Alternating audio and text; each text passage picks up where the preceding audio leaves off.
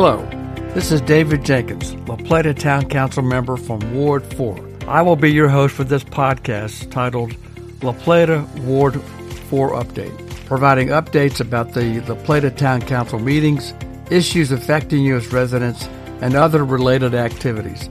I've also started a La Plata Ward 4 video update, which are short videos about specific projects and issues, and have been posted to my Facebook page, facebook.com/djenkinslp Town Council Ward 4 /. These videos are also posted to the app or the website called Nextdoor, www.nextdoor.com//.newsfeed. A little background: the Town Council has their work sessions each month on the second and third Tuesday, and then we have our business meeting on the fourth Tuesday. All meetings start at 6 p.m., and now the Town Council work sessions and business meetings are now hybrid.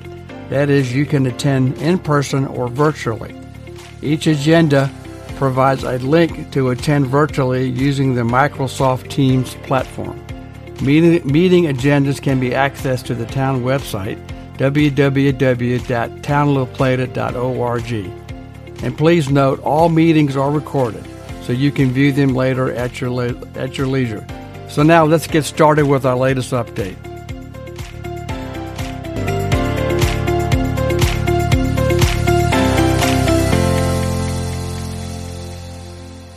Hi, and welcome again to this latest episode of La Plata Ward 4 Update podcast. This is David Jenkins, La Plata Town Council member from Ward 4, and your host for this podcast. Today, I'd like to give you a brief overview about mixed-use development. They support a combination of different types of land uses within a particular project, rather than developing only one use in that particular project. For example, in the existing communities in La Plata of Clark's Run and Kings Grant, they are only developed for single-family homes. This is a lot different than a mixed-use development. Mixed-use projects can be site-specific, they can be neighborhood-based, or they can be of a regional impact, and can be incorporated into new development, redevelopment, or infill areas in both urban and rural areas. Mixed-use developments typically have higher densities, but it is important to note that this is dependent upon each community, their development patterns, and also their requirements. Mixed-use developments also includes other uses other than residential. They include places where folks may work, shop, or play within these residential areas. So here in La Plata and Charles County, there are mixed-use developments, but you would not see densities like in Washington, D.C. or more urban communities to our north. Such development is sometimes required through municipal zoning regulations or ordinances. Mixed-use planning strategies can revitalize neighborhoods, can reduce congestion by perhaps fulfilling daily needs by walking or cycling versus getting in a car. They can be a boost to the local economy and businesses. They can create safer streets with less cars and more opportunity to walk and bike. And finally, encourage walking and social connectivity within a residential or commercial community. In mixed-use developments, it's been shown that people walk or ride bicycles more often than in single-use development areas, again, like Clark's Run or Kings Grant. Reducing automobile trips or car trips with biking and walking in mixed-use development areas can reduce vehicle miles of travel, or VMT, and therefore reduce greenhouse gas emissions that contribute to pollution and climate change. Mixed-use development is a smart growth strategy that can be successfully used to sustain and promote active living in rural and suburban areas. So, you ask, are there mixed-use developments or are they permitted in La Plata? The answer is yes. Let me briefly go through where they are allowed in our zoning ordinance. The town zoning ordinance has a traditional development mixed-use zone. That's in section 191-33 in our town zoning ordinance. One example of this is the continuing and ongoing development of Heritage Green, now called Pine Grove. This requires a minimum area of 25 acres. It is important to really understand the intent of this zoning district. So let me briefly read through those. They should provide a mixture of uses, including residential, commercial, civic, and open space uses within close proximity of one another within neighborhoods. They should provide a mix of housing types and styles to accommodate all households of all ages, sizes, and incomes. They should also incorporate significant environmental features into the design, like preserving wetlands, other open space areas, and other environmentally sensitive areas like floodplains and wetlands. They should encourage enhanced development techniques to provide open space and land planning and superior architecture. There should be a flexible approach to the development of these projects in terms of land use, density, and design, because typically they are large areas or large tracts of land and do require development over an extended period of time. For instance, Pine Grove, they are estimating a build-out period of anywhere from 10 to 13 years.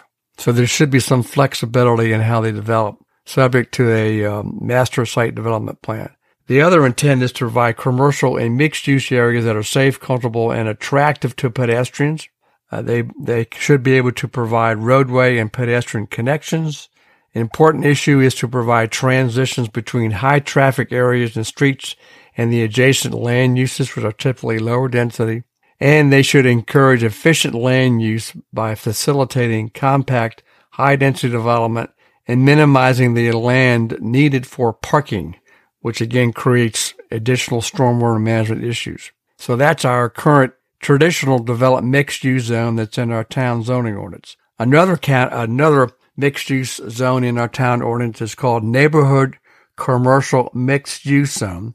And this is the zoning for a recent annexation approval called Villages at Rosewick, which was annexed into the town in 2022. This site is located at the intersection of Rosewick Road and Washington Avenue.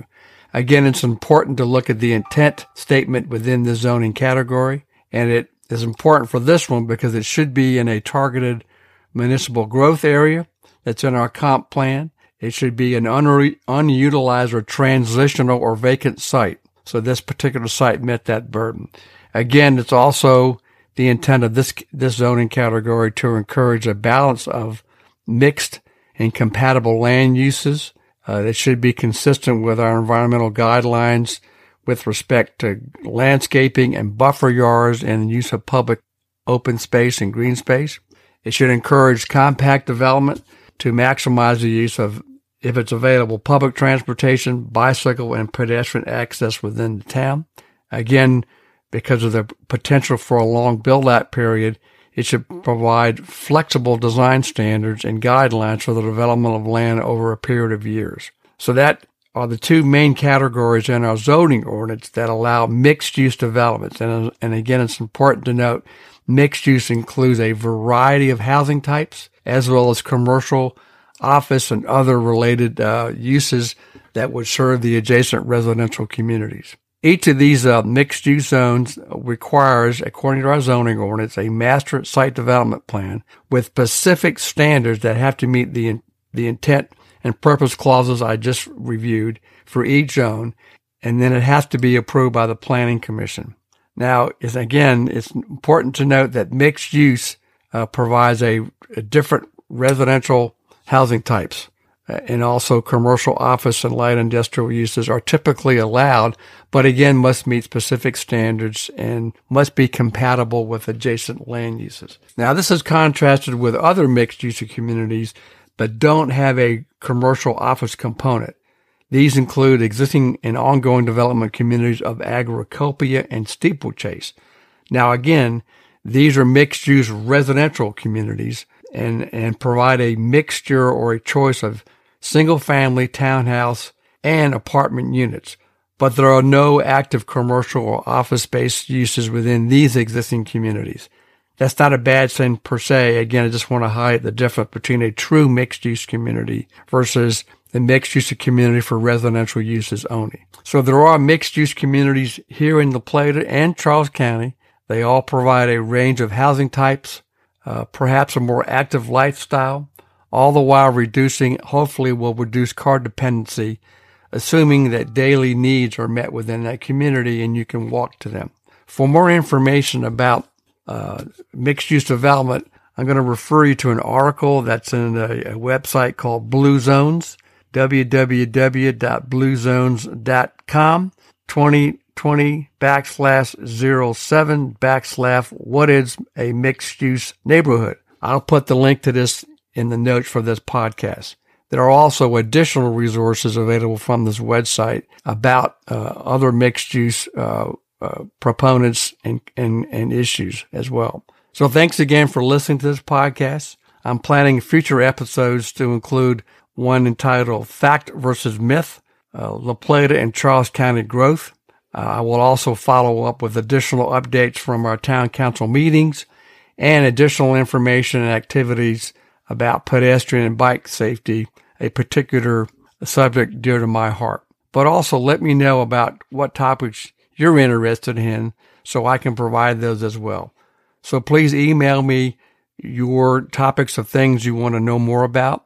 And if you have questions and comments, please email me at djenkins@townoflaplata.org. Thanks a lot and hope to hear from you soon.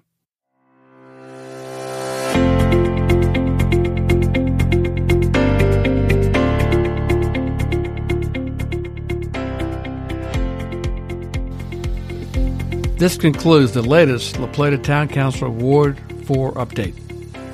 I hope you find this podcast informative and useful. So let me know what you think.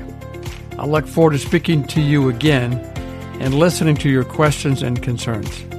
To reach me, my email address is djenkins@townoflaplata.org, or my cell phone number is 301-263-3471. Thanks for listening. Talk to you soon.